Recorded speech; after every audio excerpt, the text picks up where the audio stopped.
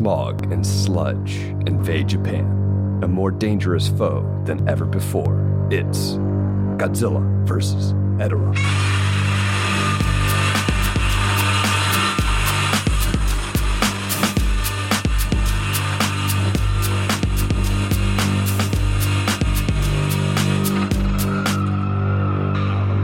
Any seatbelts are pulling up on any bars. It's bizarre. Yeah, it is concerning that they. And she tells him at one point. She tells him, like, the woman character. She says, "Turn around, like you have to stay seated." I'm like, yeah, holy crap! Not only that, but like they just get off. I mean, first off, Ken looks absolutely miserable on that roller coaster the whole time. This kid hates roller coasters. He's been forced on it, right?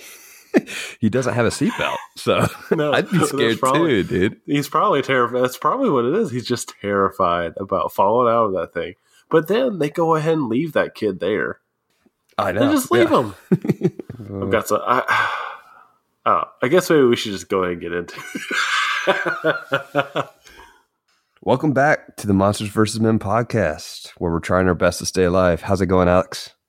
It's going good, Eric. How are you? Man, I can't complain. Doing all right. I can't complain either because I just received the Godzilla Criterion number 1000 collection. Yes, I was going to ask you about this, Alex. You have a mini review for us? Yeah. It's first off, it's probably 3 times bigger than I thought it would be. Nice. Which is kind of nice because like you can really look at the art. Like, yeah, it gives you plenty of space. Like, you know, if you hated yourself, I guess, enough, but you could rip out these pages and make posters out of them. Mm-hmm. Right. I mean, not quite that big, but they're pretty huge, and it's a pretty beautiful set. Now, I did get one that's damaged, so I've got Amazon sending me another one, and then when that comes in, I'm going to send this one back to them. They should have just let you keep it, and then you could have given the damaged one to me. Well, it's like, what are they going to do with the damaged one? Are they going to send it back out to somebody? I don't know. They'll probably sell it in an open box, but like this one has like this weird, like maybe the glue they use to seal the clear wrapping around it or something like that. It looks like that adhesive or something like dripped down the entire thing. Nice. And then also one corner is just completely smashed in. But the box was in perfect condition, so I don't know. But it's really cool, and some people I saw online were getting upset because they couldn't find the Japanese version of Godzilla versus King Kong versus Godzilla. Huh.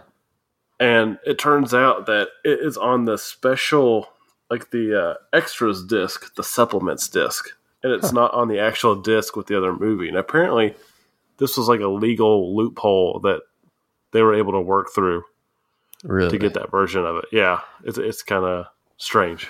Which they need. They need that version. Yeah, because that is the 100% the best version. And the cool thing about this set is that they have these write-ups for every movie. Mm-hmm. And in the King Kong write-up, they talk about how the U.S. version kind of guts all the commentary and all that stuff. But the U.S. still loved it because it was still fun and all that stuff. Everything we said on episode 3, Alex. Exactly. So I like it. You know, they just copied us. Yeah, exactly. They listened to the podcast right before they released this, I'm sure. Right. Yeah, they're not professionals at all. No. Criterion. Yeah, what a joke they are. Alex, I think we're going to have differing opinions this week. Yeah, this is a big one for me, actually, because I've never seen this film. This is the first time I've seen Godzilla vs. Hedorah, and I still don't know how I feel about it, which is kind of exciting going into a podcast talking with you about it, because usually us talking makes me like it more, unless it's something like All Monsters Attack. Then there's no redeeming qualities. Well, why don't we get into it then? Why don't you start us off with our introduction? All right. So, newcomer writer and director Yoshimitsu Banno brings a new monster and style to the 11th film of the franchise, Godzilla vs. Hedorah. As a cult classic, Hedorah splits kaiju fans down the middle with its use of elements never before seen in a Godzilla film and a distinct style all of its own. At the time of its release, Toho executives, displeased with the final results, guaranteed that Banno would not direct another feature again. But one thing remains certain. Banno, and of course Godzilla, does not like pollution. How does this film's anti-pollution rhetoric compare to the environmental rhetoric of today? And do you agree with Toho executives in giving Banno the axe? Well, so first off, Alex, I want to hold off on the pollution question for just a second. And I want to comment on Banno as a director and a filmmaker. I definitely don't agree with Toho's decision to get rid of Banno. I think he brings something completely new to the series. We haven't seen something this fresh and this risky in quite a while. I actually might argue, and I think you're going to disagree with me, I think he has the most natural ability with the camera as any director so far. Now, I don't think he has the thematic subtlety that Honda demonstrated in some of his better pictures, right? But as far really? Yeah, exactly. But as far as camera work goes, the camera movement, some of the specific shots and specific moments that he had, it's clear that Banno definitely has an eye for filmmaking. His attention to detail and that movement of the camera, it reminds me of like some older horror films that I really like, such as Peter Jackson's Brain Dead, Sam Raimi's Evil Dead. There's an attention to detail, especially to like the living beauty of things at the beginning of the film. You have the flowers and the fish that, of course, there's a payoff later on when they're destroyed. There's the attention to Ken and the movement of the camera as it follows Ken playing with the Godzilla toy.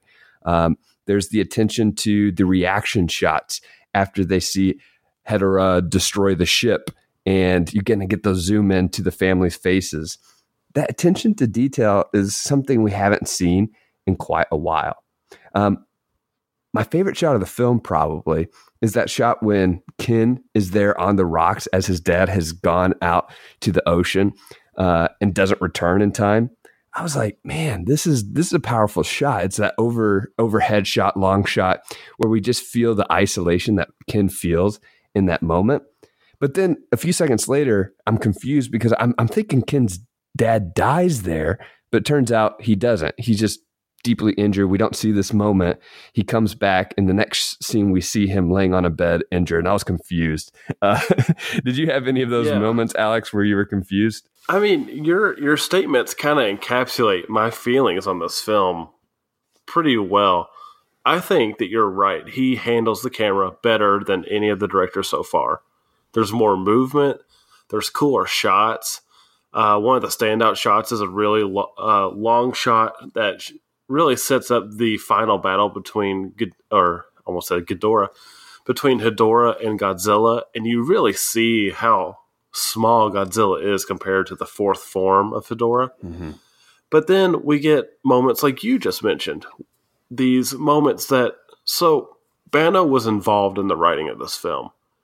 And I think that those are the moments where the film really suffers. So you mentioned his camera work's great, but then his writing is not. And that's what really drags this film down for me. So the father thing is something that I'm still baffled by. It's a powerful image, like you were saying. Him standing there all alone. It's already like 10, 12 minutes past when his dad was supposed to come back. Mm-hmm. And it's this really like kind of haunting shot. And I thought the film was getting ready to be really bold and kill the professor, Ken's dad, right then and there. Because that would have been devastating. We would have immediately loved Ken. Like, we would have been all on board for his story, right? Mm-hmm. But it's like you said, inexplicably, he's just in a bed in the next scene. We don't get any of that stuff. We don't get Ken calling for help, crying, worried that his dad's dead. Which could have been a really powerful moment if they did want his dad to live like that. Yeah. But I agree. It's just lessened I agree. by him just appearing. You know? It is. And I mean, he comes back and he's ugly now, right? He's got this big gray scar that miraculously shrinks between scenes. Mm-hmm. Another element of my moments, like you stated, is really when Banno's writing comes into play, which is Yukio. Yukio is this character who I didn't even know what his relationship was for too long into the movie. To be quite frank. But so Yukio is at the club and he's just sitting there listening to a song that's not quite as annoying as the Mothra song, but still pretty annoying because we have to hear it several times. And then he's just sitting there and he just starts tripping out of nowhere. And he sees everyone with fish heads. It's very bizarre, and while it does make some sense within the context of the film, like I know what Bano's trying to say. And I know that Yukio was probably doing drugs, but they didn't show it because it's a kid's movie, quote unquote. It's just these moments like this, like even the interstitials, I know what he's meaning to say, but I don't think they make sense with what's happening on the film. Do you kind of understand what I'm saying? Yeah, I mean, I think you're hitting on two of the weaker aspects of the film. I think the weaker aspects of the film are Yukio, his character, because I don't understand his relationship to the family. And I also think the music actually overall in the film isn't a strong point. But right. In general, I don't know. I'm wondering if Bono, I'm giving him the benefit of the doubt here, because I think if he had the choice, he could have killed Ken's father. I wonder how much Toho came into that decision making just because of the other choices that Bono makes. In previous episodes, I've talked about tone management being a key to a successful film. And I think the tone here is unlike anything we've seen since the original Gojira. Like, Edora is a real threat. And we get that ominous tone from the opening credits. Like, when's the last time you actually believed that Godzilla was threatened in one of these movies, right? Or that humans were threatened. They haven't been threatened since the original film and Godzilla Raids Again, to be fair. And Hedorah is legit scary. I love how he takes the different forms and they become more and more dangerous. The fact that he can just fly over a group of people and disintegrate them is terrifying. Right? We get some of the craziest shots, definitely the darkest shots here in this film than we've seen before. We get the skeletons. We get that image of the skull and the head and the body parts sticking out of the sludge. That's insane, right? This isn't a kid's movie, right? This is not a kid's movie. This is a movie maybe it's a pushback on some of the previous films that we've just seen. All Monsters Attack, Son of Godzilla. This is the pushback to that. This is an adult film. And Bono is taking a risk, one that Toho didn't like, but I think it pays off. Did you not buy the tone of this film? I did like the tone of the film. I mean, you're 100% right. When you said Hedorah feels like the biggest challenge Godzilla has faced. He's bigger than Ghidorah. He's bigger than anything so far. Like, he really does feel like a menace. Like, at first, he's kind of goofy when he's in his tadpole form with his little eyes. Mm-hmm. I thought he was, at least. But he becomes menacing pretty quickly. And I love that he transforms. I mean, this is something like out of my childhood, watching some superhuman or monster just slowly evolve into like their final form, which is kind of what we see in this. And he's absolutely massive. It's kind of like I briefly mentioned earlier, but he's not quite towering over Godzilla, but he does loom over him a bit. And it really makes you feel like, oh, Godzilla kind of feels like the underdog. Mm-hmm. And that's the first time we felt like that in this series, I think. I can't remember the last time I thought Godzilla was going to be genuinely in trouble. Exactly. And I mean, he is defeated, right? Like he's left for dead and he's covered with sludge at one point, you know? Yeah, but he does fight his way out of that. He does. In the distance. We don't see how he gets out of it, but we see that pretty cool interchange, actually, that I really liked, is that shot from the road where we just see Godzilla's fire breath, and then we see something happen with Hedorah, and we see just fire breath going back and forth between the two of them. And it's a pretty cool, like, you could pick, what happened. Godzilla stood up and he just began to fight back, which is, that is like the only subtle element of this film. I feel like, Yeah. But I also like you said, these big swaths of disintegrated people. Mm-hmm. He flies over them and they all just slowly disintegrate. I guess it's pretty quick, actually. Fastly disintegrate. Yeah. The tone is super serious sometimes, but then we get these weird cartoon interstitials that, while it depicts up the dark, but it's also like kind of whimsical in a weird way. It's got that weird music. It's weirdly upbeat. Mm-hmm. And it's that theme music, man, too, for Godzilla. I don't like it. I don't like it. Like, yeah, it feels like he's the hero. You know, we see him the first time he shows up on the scene. He's got that beautiful sunset behind him. Yeah. And we just get that really happy theme music. Mm-hmm. And it seems at odd with most of the tone of the film, even because it's really cheery, and the rest of the film's not. Yeah, no, I agree. I just think that is one of the few times the tone really falters is music, and then the cartoon interstitials I don't think are necessary. I don't think they should have been in there at all. Yeah, I think I get that point. And you could have taken them out and would have had virtually the same film, I think. But, you know, I think it all, for me, it kind of ties together. Like, I feel like the cartoon, like cutscenes, actually, I mean, I know the political message is right there on the surface, but to me, it lightens it up just a little bit. And it also just tells us how bizarre this whole thing is, right? This film does take itself seriously, but at the same time, it's still a Godzilla film in this Godzilla franchise, and we've just had all monsters attack. If it just goes full dark,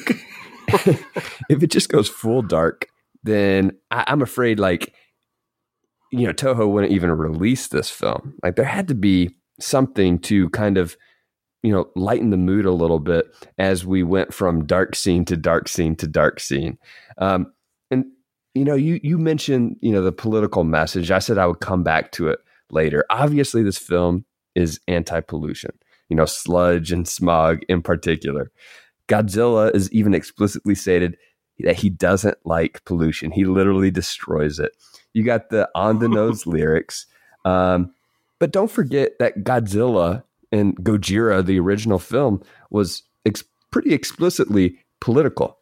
Godzilla is a symbol of atomic and nuclear energy. And that's kind of brought back up again, which I really liked in this film. This film explicitly states that Edera is the symbol for man's destruction of Earth, for this pollution. And that Edera is going to become bigger than Godzilla if humans continue on their destructive path.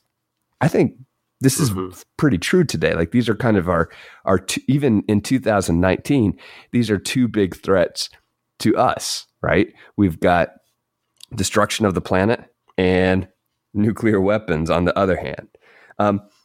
What's that movie, Alex, that we watched together one time? I think it's about the sushi chef in Japan. We haven't seen it together only because I haven't seen it, but it's Jiro Dreams of Sushi. I know what you're talking about. I think you recommended it to me. I watched it and you didn't. I did. That's so bad. Jiro Dreams of Sushi is, like, to me, what happens when we don't take care of our planet. And this is explicitly tied to Japan. Right? This issue is affecting Japan's economy. Even in the 70s, this was an issue. So I do think it's relevant then. I think it's relevant now. This threat is just as big, if not bigger, than Godzilla was in the original film. Now, however, the only way that Edera can be defeated is through Godzilla's power. He's the one that reignites the electricity that severely weakens Edera. And in our time, like if we're just bringing it to 2019, people debate about what's the best way to handle climate change, right? Some explicitly say, let's use nuclear energy, let's use nuclear power plants. Others are trying to stay 100% clear of anything nuclear. This film, however, seems to side with the former, with nuclear plants, as Godzilla is that symbol of nuclear and atomic energy. I also like the fact that the Americans come in, you know, they help by providing the oxygen bombs. And this film also shows how we have to come together to stop this threat. And it doesn't end on a positive. Yeah, Edera is defeated, but we get those shots again that we had from the beginning. We get the mannequin that's in the sludge. We get the clock. We get the blackness and the sludge crawling across the surface. Banno's letting us know that this threat remains despite this one threat, Edera, being defeated. It's just a matter of time before it catches up with us. Yeah, he definitely tells us that over and over and over again.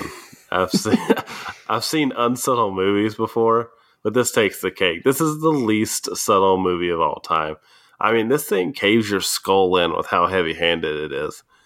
It opens on pollution. It closes on pollution. It has songs on pollution. The enemy is pollution. The people die from pollution. Godzilla hates pollution. I mean, every aspect of this is pollution, and it tells you it tells you explicitly it is over and over.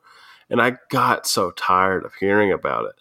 I think this film could have used, like I've said before, another writer to come in and handle some of these aspects of the film. It just needed another look. I think another scriptwriter could have came in, looked and said, hey, let's change a few of these things. Hey, we don't need to hear this song for the third time. And I think we could have had an even better film. I do like this film, but I think it could have been even better. I feel like I'm coming down on it, but I am annoyed by some of the writing choices in the film. I love pretty much most of the artistic decisions and camera decisions and just all the filming decisions in it, really. But it's lacking so much subtlety. It makes it kind of hard for me to enjoy the rest of it. Because, like, we've been digging into, like, even All Monsters Attack, we found a lot, right? Mm-hmm. It wasn't delivered well, but we did find a lot that is going on. I don't feel like a lot's going on in this one. I feel like one thing is going on, and it's going non-stop. What I do like to say is, like, I do like kind of what you're saying about it being a global problem, though, when the U.S. comes in with those oxygen bombs.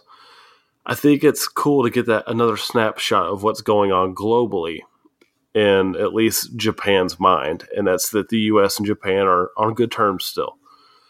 And we also see that the characters are hippies, and stealing some of these, Bano had stole some of these ideas, especially from San Francisco at the time, from the hippies, which it seems Bano himself is.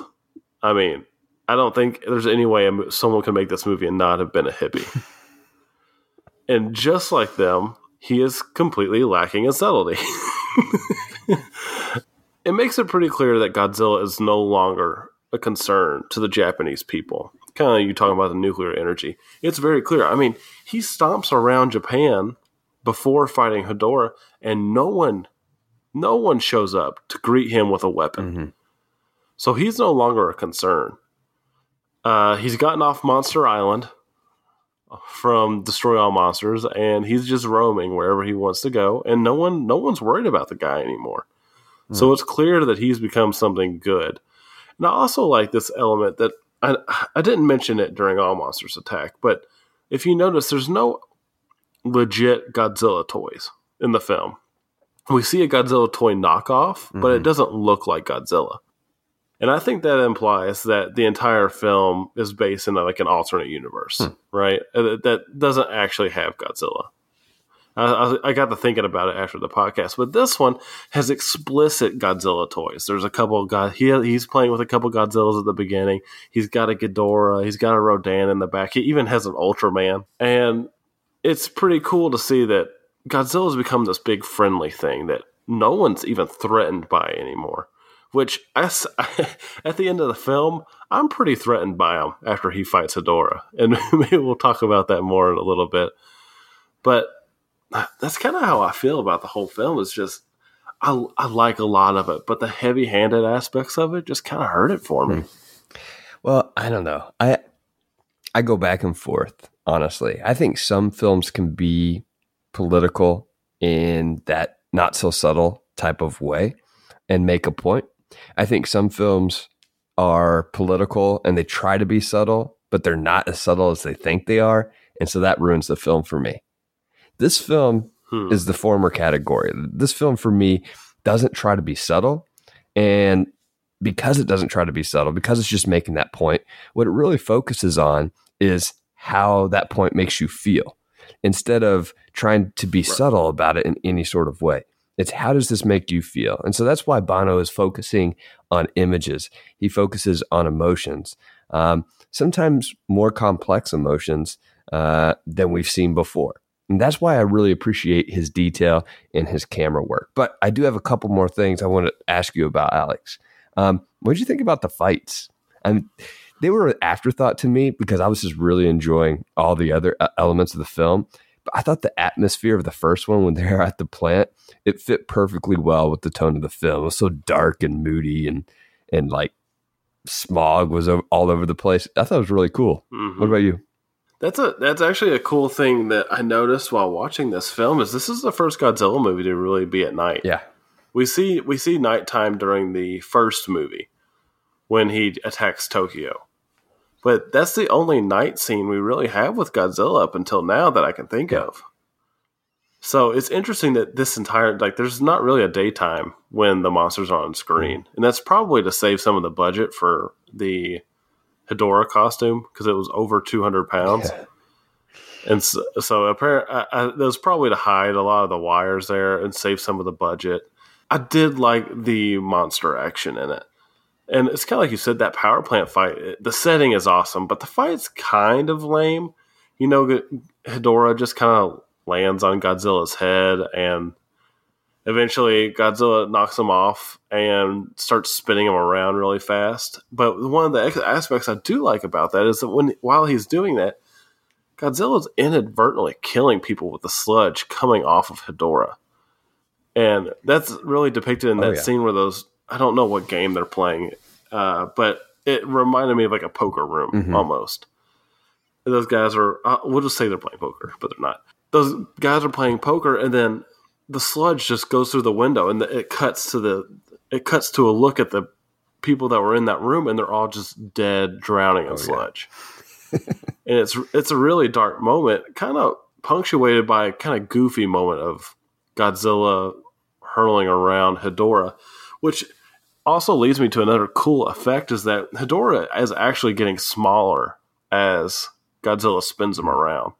I really like small details like that. I'm sure our listeners have detected that. I really like the small details when they do something like that.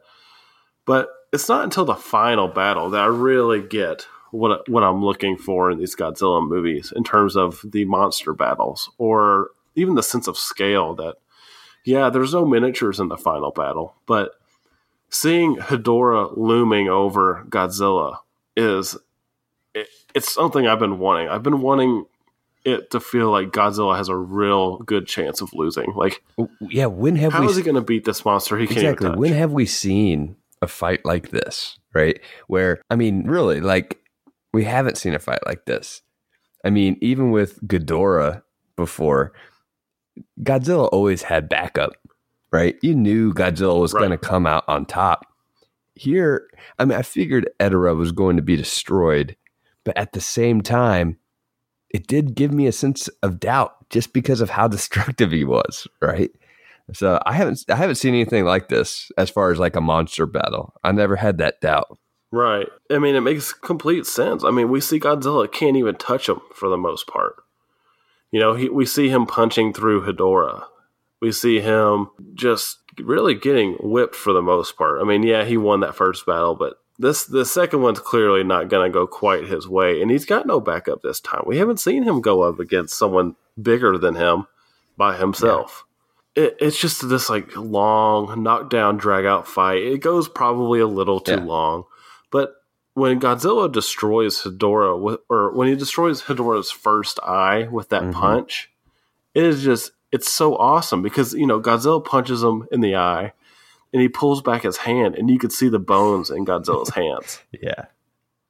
And I think it's such a cool moment. And Godzilla doesn't even flinch hardly. Right. And so, you know, it shows that Godzilla really is a monster. And we see that when he mercilessly kills Hedorah at the very end of the film, how merciless he really is. And this is the third time we've really seen what Godzilla can be when he gets mad, right? Yeah. We've seen him in Ebirah, Horror of the Deep, where he rips the claw off and he plays with it and taunts his enemy. We've seen it in Destroy All Monsters, where he's just stomping on Ghidorah's neck, who's clearly already lost. And this is the third time where he's done something. It's like, I don't want to be on Godzilla's bad side. Well, look, man, this is the other thing about this film. You mentioned that scene where, you know, we see the body parts covered in sludge. This film is very candid about death and destruction. I mean, just to quickly go back to your point about, you know, it being heavy-handed when it comes to its political message, what I'm saying is the threat that Edera, brings to the film, it can only become that threat with a heavy-handed message. You need that weight in order to give it that gravitas, which leaves you thinking, well, what if? Like, what if Edera destroys Godzilla? Right? This is the threat we're facing. When we're facing something as serious as this, then it leaves us that doubt that makes us wonder, well, what if Godzilla is defeated? Right? But this film is candid about death and destruction. And it reminds me a little bit of, I don't know what you think about this, but it reminds me of, the kind of like the second phase of Marvel. After, the first phase, you just get all that destruction. You get all the destruction in the DC films too. And no one ever really says anything. But then Iron Man has that revelation, in Civil War, and he's like anti kind of superheroes because he knows the destruction they brings. This film is kind of reflecting on previous films, be like, this destruction is real. It gives us death counts. Right? It says this many people died in this attack. So it's very real and candid about death and destruction. Yeah, I mean, it definitely we've hardly seen any actual human death in any of these movies. We see a lot in this one. We really do. A lot. Those disintegrations explicitly, but then we also see people drowning in sludge. We see animals dead before Hedorah even shows up. We see like a goose at the bottom, or no, a swan, I guess it is, at the bottom of the ocean. When the guy goes out, when the professor goes out, he's swimming, and there's like this like half decayed goose at the bottom. There's like these animals just disintegrating at the bottom of the ocean, and it's just kind of takes you back a little bit. Like, okay, this film is not as goofy as the others were already, and I do like that. I just wish it was. I just wish certain aspects of the film were able to enhance it rather than give me more problems. Like the Yukio stuff, Yukio and Miki. Yeah, I can't get over like how useless and unessential they are to the movie, and they take up so much time. I mean, they're the ones that watch Godzilla fight almost every time. They're there. Yeah, they're the reason we even get to see these fights. It's almost like it's from their perspective, but they're the least essential characters of the entire Godzilla franchise, I feel like, so far. Like, calling them characters is giving them too much credit. We've had some pretty useless characters, Alex. Let's be real. We have, but these two, like, I mean, you even kind of mentioned it earlier. Like, what's their role in this thing? Like, why are they even here? Yeah, I mean, I agree. What's the connection to the family? Like, yeah, I think they're an uncle. I think they're an aunt and uncle of Ken. Maybe that's about all that I can get. Like, that's my point. Is you and me, we watch these films, and we're not 100% sure. Yeah. Well, see that that is an issue I have. I like the aspect that when you think about it, this is a movie about a small family, right? Ken and his parents, and it's in the face of this huge existential threat, we get the response of one small family and these two random people. Right. But I did like that familial aspect of it. Another favorite moment I had was just a filmmaking moment. And it was the moment when, after like Edera has really caused a lot of destruction, we get this kind of montage scene where it starts with this baby crying and then it just starts spreading out. And we get this kind of trippy, we get some skeletons in there, we get some scenes of pollution, we get talking heads on the news until it all just jumbles together into this blur of lights and sound. I thought it was a pretty powerful moment just by the chaos that it created. Nothing seemed to make sense, and it left me with a feeling of uneasiness that once again heightened that threat that Edera brought to the screen. I do agree. It does bring a sense of chaos. But the thing I was most worried about was I was curious, like the baby in the sludge. I kind of laughed at it because I was like, someone is sitting there with a camera filming this baby instead of trying to help it. Yeah, it's a little ridiculous to me. And also, I think it's interesting that maybe the baby has a tolerance, but this sludge has killed all these adults, and this baby, he's just chilling in that stuff, crying for 3 minutes. Yeah. It's nitpicky. I know it's nitpicky. I mean, but see, like, you like the baby crying. I didn't, but I did like when Hedora, he goes into that, I guess it's a bar or wherever that place is that Yukio's at, and there's that cat that is in the sludge. Mm-hmm. I felt like that was pretty powerful, but I also didn't understand why the cat was left alone. Right. I thought they were going to explain like why it felt like he was going to attack a group of people, and then he doesn't. Well, it said something like a scene later about how the cat, like it was after the cat, but then it let the cat go. I didn't even think it needed an explanation. I was just like, wow, this was an after effect of this sludge. And this was just a small detail that they caught on film and just showed us, just to show us the effect of the sludge. But yeah. I thought he was sympathetic. I thought he was a big cat fan. That might be. You know what time it is, though, Alex? Theometer.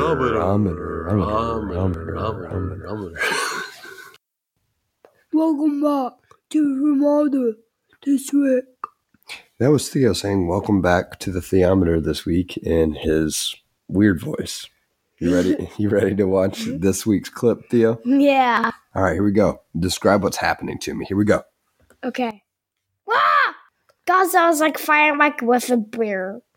He's what? He's like firing out a fireball. He's firing a fireball and flying.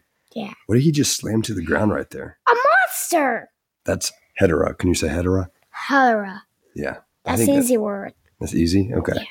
Good. Take a look at what happens. I can say that every single day. Oh my goodness. Oh my electric. What?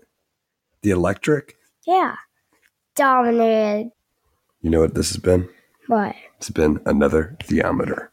This week. All right, Alex. Let's get into our awards. What was your award for your coolest character? Dr. Yano. Yeah. I like that okay, first off, he survives an encounter with Hedorah, which is apparently pretty awesome unless you're a baby. Like, apparently it's pretty difficult unless you're less than 1 year old. And I like that, you know, he's pretty seriously wounded by Hedorah. Mm-hmm. And he still manages to essentially fight the sludge monster himself. I like that he has a direct line to the government, which we don't really... I may have overlooked it when I was watching it, but I didn't catch he had a direct line until towards the end of the film. They're his last two revelations that he has, because he says something, he makes a discovery, and then suddenly the government's acting on it, right? Like every time he makes a discovery, the government's acting on it in the next scene. Yeah, I feel like he has some influence. I do feel like he had some influence. He's maybe a professor, right? Or like a well-renowned scientist. Yes. So I feel like he'd have some influence potentially if he could come up with a solution to this existential threat. Well, not only does he have influence, he is able to get the government to do whatever he finds out immediately with zero resistance. He makes a discovery, he tells them, and they're immediately acting on it. No one's kind of pushing back or anything like that. But I think I'm not complaining about that. I'm saying that it's saying that Dr. Yano has that much pull. He's got that much power in this community that anything he says are like, okay, even the government's like, we'll do it. And I mean, he gets up after being attacked by the sludge monster. He forces himself out of bed every day to continue his research until he pretty much defeats Hedorah himself. I mean, yeah, Godzilla helped a little bit, but I thought that made him pretty cool. Yeah. Well, I have a cop out for this award this week. I'm going to go with the legend himself, Godzilla. That is not a cop out. He is a good choice every film. Exactly. Well, I mean, to be honest though, and to be fair, in the past films, I haven't actively cheered for Godzilla, because I kind of figured what was going to happen. Right. And I also I haven't bought into this idea that Godzilla is this hero. I'm such a big fan of Gojira and the threat that Godzilla brings in Gojira that I've always viewed Godzilla as this threat to humanity. But in this film, it makes it clear that there's a bigger threat. And it's not this threat from outer space, that seems maybe a little distant. Well, it is. It's a threat. Remember, it is. You're right. But You're right. I know what you mean, though. It's not aliens actively attacking or anything. It's not aliens actively attacking. It's a threat that's our issues mixed with alien minerals, right? Yes. To create this new monster that's an even bigger threat than Godzilla. But here he comes, in the scene where he comes in, it's like he's out of a Western movie, right? With the sun in the background and that music. I agree it's a little quirky, but it makes us feel like, all right, here's our hero. Here's the only one that can save us. But he's a real underdog. He's someone to root for. Sure, my favorite moment is not the flying part, the famous flying scene in this movie. I can't believe we made it this far without talking about that. I know. I mean, because to me, there's other things that are just as interesting. But when Godzilla watches the dust of Edora fall from his clawed fingers, I think that part is powerful. I love that scene. Yeah. Maybe not the flying one, but you've kind of opened my eyes a little bit with that comment, Eric, where you said that you've felt like you've known what was going to happen every time, but both you and me, our favorite film so far is the original Gojira. Mm-hmm. And this image of him being this force of nature and this like just being terrifying. And we haven't had that in a really long time now. But this is the first time, I think you're right, that we really do get this monster that's genuinely menacing in terms of, it's, even if you know Godzilla's going to win, you're still wondering how is he going to beat this monster? Because this isn't an easy fight for him. You making that point has kind of maybe knocked this up a little bit for me, because you're right. Well, so this leads me into my most memorable line award. It says, if we all unite, we should be able to overcome it. To me, this is a big part of the film. This is maybe the first film where humans make good choices that actually help Godzilla, right? Right. The humans make actually a calculated decision and use strategy to defeat a monster in front of them. Hey, original Gojira. Yes, this is true. No, this is true. But since then, they haven't made too many good decisions. Now, I do, to go back to Dr. Toru, I do think that his solution to defeat Godzilla, it works to defeat Hedorah, but I do question his parenting a little bit. Like, why the heck would you let Ken go to that hippie gathering on the mountain where you know there's going to be action? It's like, that's just a bad parenting decision, man. Yeah, it didn't make it. That part didn't really make any sense. But, he is also stranded at home because of his illness for the most part. So I guess he's like, Ken's got to go get out. Yeah, he might get disintegrated, but... That's my thought, too. It's like, come on, man. He might have some fun. 50-50. 50-50. Those are odds I'd bet on. It is a little odd, but I do agree. Like, this is the first... Even the first film, I would agree with you. This is the first film where it feels like humans are mostly making good decisions. Because even the first film, Dr. Serizawa, he dies because he knows that humans can't make good decisions. Mm-hmm. you know? Yeah. And so, he's making a good decision, but it's because he knows that no one else can, which is, God, that movie's so good. Anyway. It is. My most memorable line is, so Ken delivers the most compelling and agreeable line of the entire movie series. After he's at the amusement park where he gets strangely abandoned by his aunt and uncle. I'm pretty sure they're aunt and uncle. We'll see.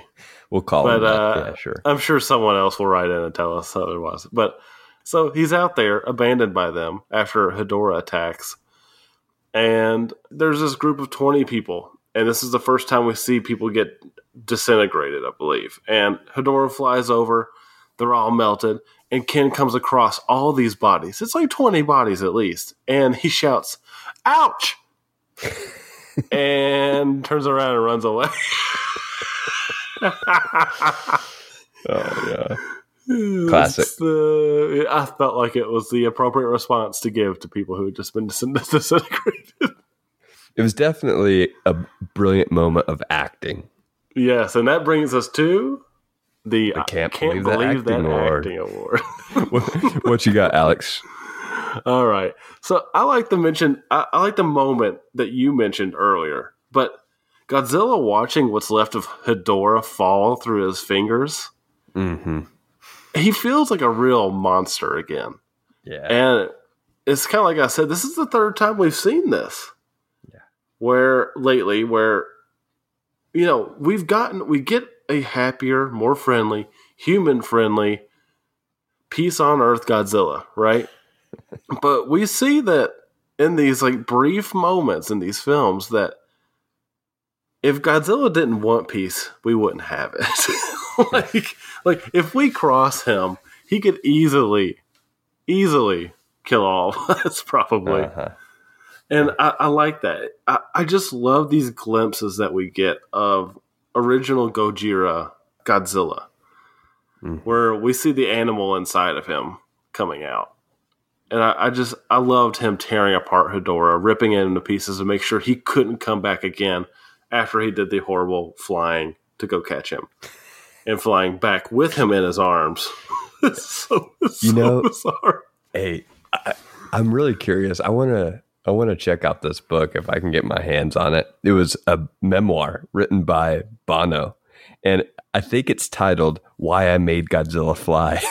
Oh, that is awesome! Is that true? No, it's true. Yeah, yeah. I need to see if there's an English version because I'd love to get my hands on that. Because I'm strangely fascinated by this film. If you haven't noticed. Yeah, I mean, our listeners might hear me typing this into the computer right now. Why may Godzilla fly? Yeah. Oh my gosh! Yeah, I mean, check it out. I can tell you're really into this movie. I'm surprised, actually. Well, one moment that I did like, this is my standout effect award, Alex, was whenever the sludge crawls down from the stairs. I love that part. It made that threat feel personal and felt like something otherworldly. You already mentioned the cat, so I won't bring that up, but that's my standout effect award.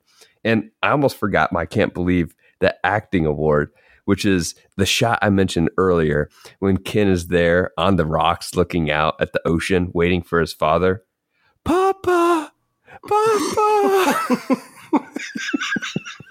I'm so glad you acted it out. What about you, Alex? What's your standout effect award? I don't know. I still don't understand why the thing left the cat alone. I think I've dwelled on it too long, but I'm gonna have to look up and dive deep into some Godzilla fan fiction to figure this out. I think. There you go. but I think my favorite was Godzilla putting his hand through Hedorah several times, especially in their initial encounter, because it's really hard to make clear that that Hedorah is this sludge monster. There's no special effects to make him look like he's sludge. I mean, yeah, he's drooping. He looks like he's melted, but he doesn't look like this thing that Godzilla's hands are going to go through, right? This thing that's hard to grasp and hard to define. But they do that by showing Godzilla's hands finally poking through the suit. And yeah, it's kind of a basic effect. It's clearly just someone with a Godzilla glove putting his hand through some foam. That's probably all it was. But I like that they show that Godzilla's having a hard time even physically fighting this thing, and that really his fire breath is the only useful thing that he has to stave off this monster. And I think in an era before CGI and that those type of effects, that was a really effective way of showing us that. Yeah, there's so many small details like that they didn't have to show or they didn't have to do, and you probably wouldn't have noticed that they didn't do it. But Banno did it, right? And that's one thing I really like about this film. Yeah, I mean, it even has that moment where Hedorah goes on land for the first time. And there's those big smokestacks, and he starts hitting the bomb on those things. Oh, yeah. Exactly. And he's just slowly starts to inflate. They just kind of inflate the suit a little bit to show that he's growing. It's just a really cool minor detail that, like you said, they didn't have to show, but they did. Alex, I just got what you said. I did. Yeah. I mean, he really, literally, it's like he is taking a massive hit of that bong when he's intaking that smog. Dang, man! Like, I did love that moment. I thought it was actually a really cool moment because you're like, holy cow, man! This thing loves him some smog. Eric, I feel like we're such posers because I don't think either one of us have ever actually smoked weed. No, you're right. Oh yeah, dude! It was like a massive hit of that bong, man. Yeah, bro. Yeah. Hey, to be fair, when I first met you, I thought for sure that was all you did when you had your long hair. Yep, that's what most people think. So that's okay. Everybody thinks that I do too whenever they meet me because I'm just kind of relaxed. Exactly. I'm not in a hurry to do anything. Exactly. All right, Alex. So overall, what was your rating and ranking of this film? All right. So I think this film is fine. It's got a message and it's got a mission. And we know that within the very first moments of it. But I'm not sure I like how it's handled.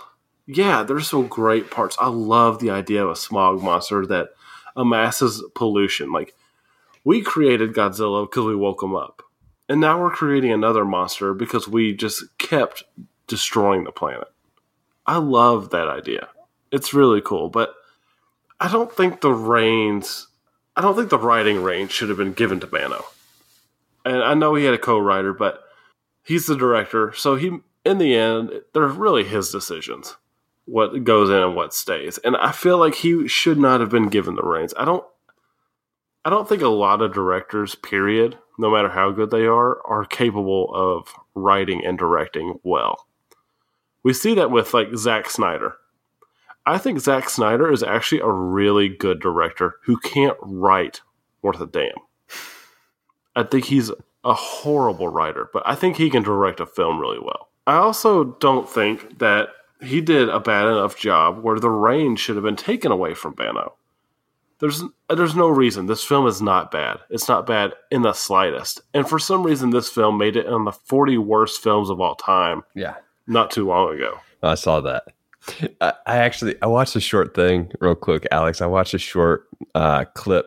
It was Bano talking, and he was talking about how, it was released in the 50 worst films of all time, like an article or a book or something like that. And it actually brought the film more publicity than it had before. So he was grateful to it. That's awesome. Yeah, it was awesome. I mean, this film does not deserve to be on that list.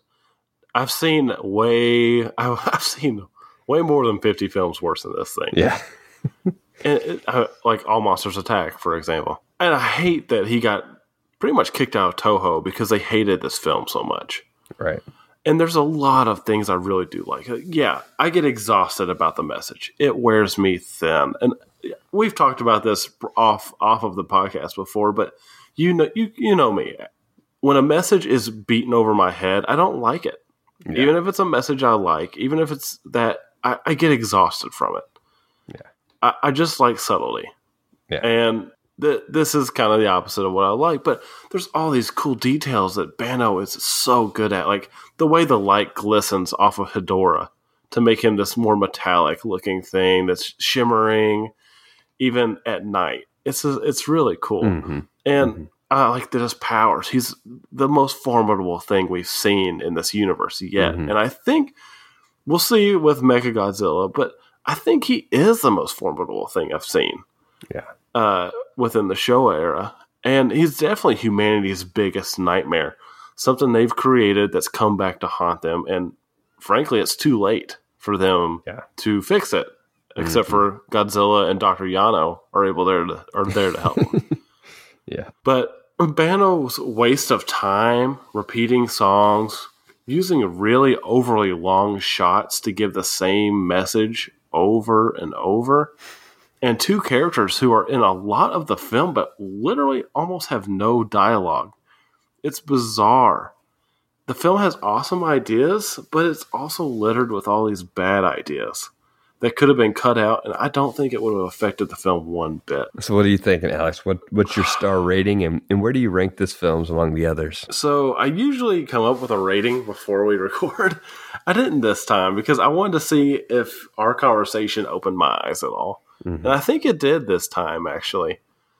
I think I'm going to give it 3 stars, which I think puts it right above Godzilla Raids Again, which is, I definitely think this is better than that. It's got a lot more elements in it that I enjoy, but this isn't top tier for me. Yeah. What about you, man? I know we're going to be so different on this one. It's okay. We're not that far different.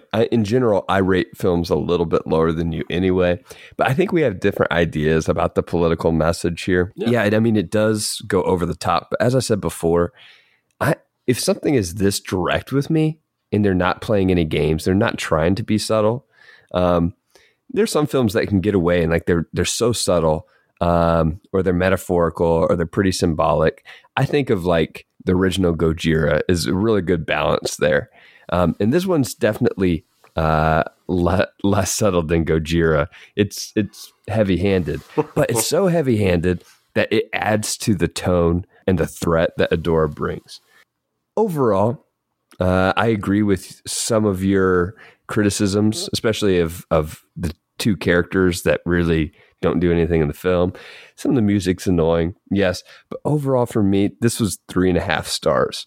Now, I also rated Mothra versus Godzilla 3.5 stars. It was currently my 3rd on my list, but this 3.5 stars is going to go above Mothra, so it actually becomes my 3rd film on my list after Gojira and after King Kong versus Godzilla. So, dude, I did not expect that. Yeah, man. No, it is right there, right up there for me. So I'm a big fan of this one. I just love the risk that Banno takes here. It's a lot more straightforward. I was into it throughout.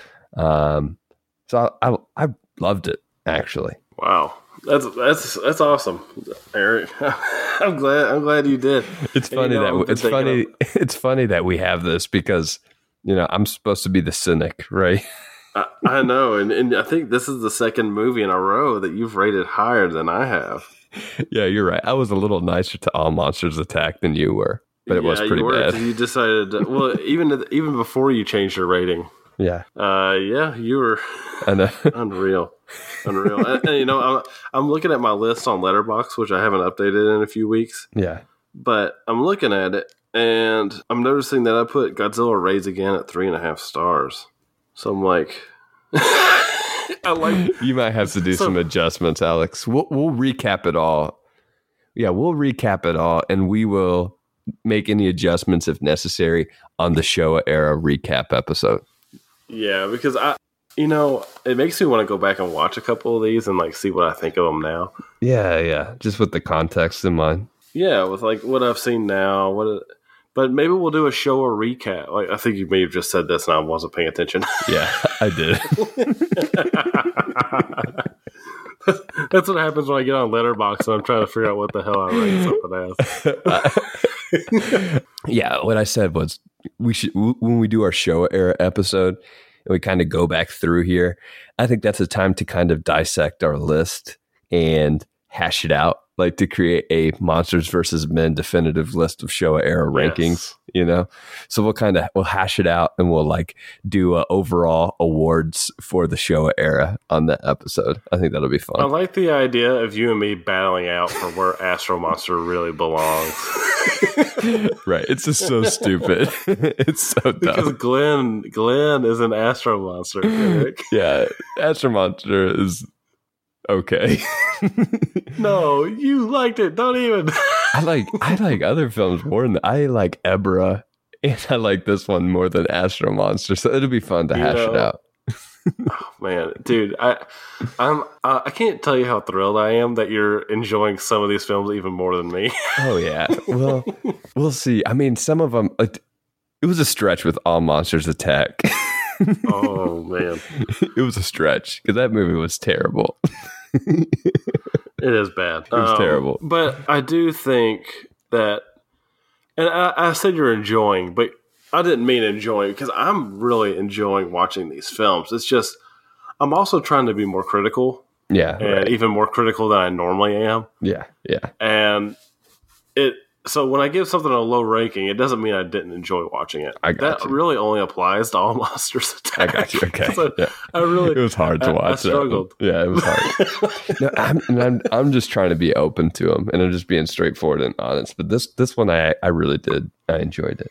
But yeah, and next week we're getting wacky again. Yes. Tell me about it. With Godzilla versus Gigan. We're going to approach this new trend that's going to be coming up. And it is the trend of a 2v2 deathmatch. Nice. Next week, what are we going to be watching, Alex? All right, next week we'll be watching Godzilla versus Gigan, and we'll be discussing, can cockroaches take over the world? All right. I have no idea what you're talking about, but I am looking forward to it. Only people that have seen the movie will know what I'm talking about. You can watch this film, Alex, on your new Criterion Blu-ray box set. Yes, and there's also some DVDs available, but they're a little pricey. Use your box set or find other means available to watch this film with us. On social media, you can find us on Twitter at MVM_pod. You can find our Letterboxd rankings and ratings at Al Cornett and at Mr. Eric Neely. And of course, you can email us at mvmpod@gmail.com. Until next week, Alex, try to stay alive. Peace. See you all.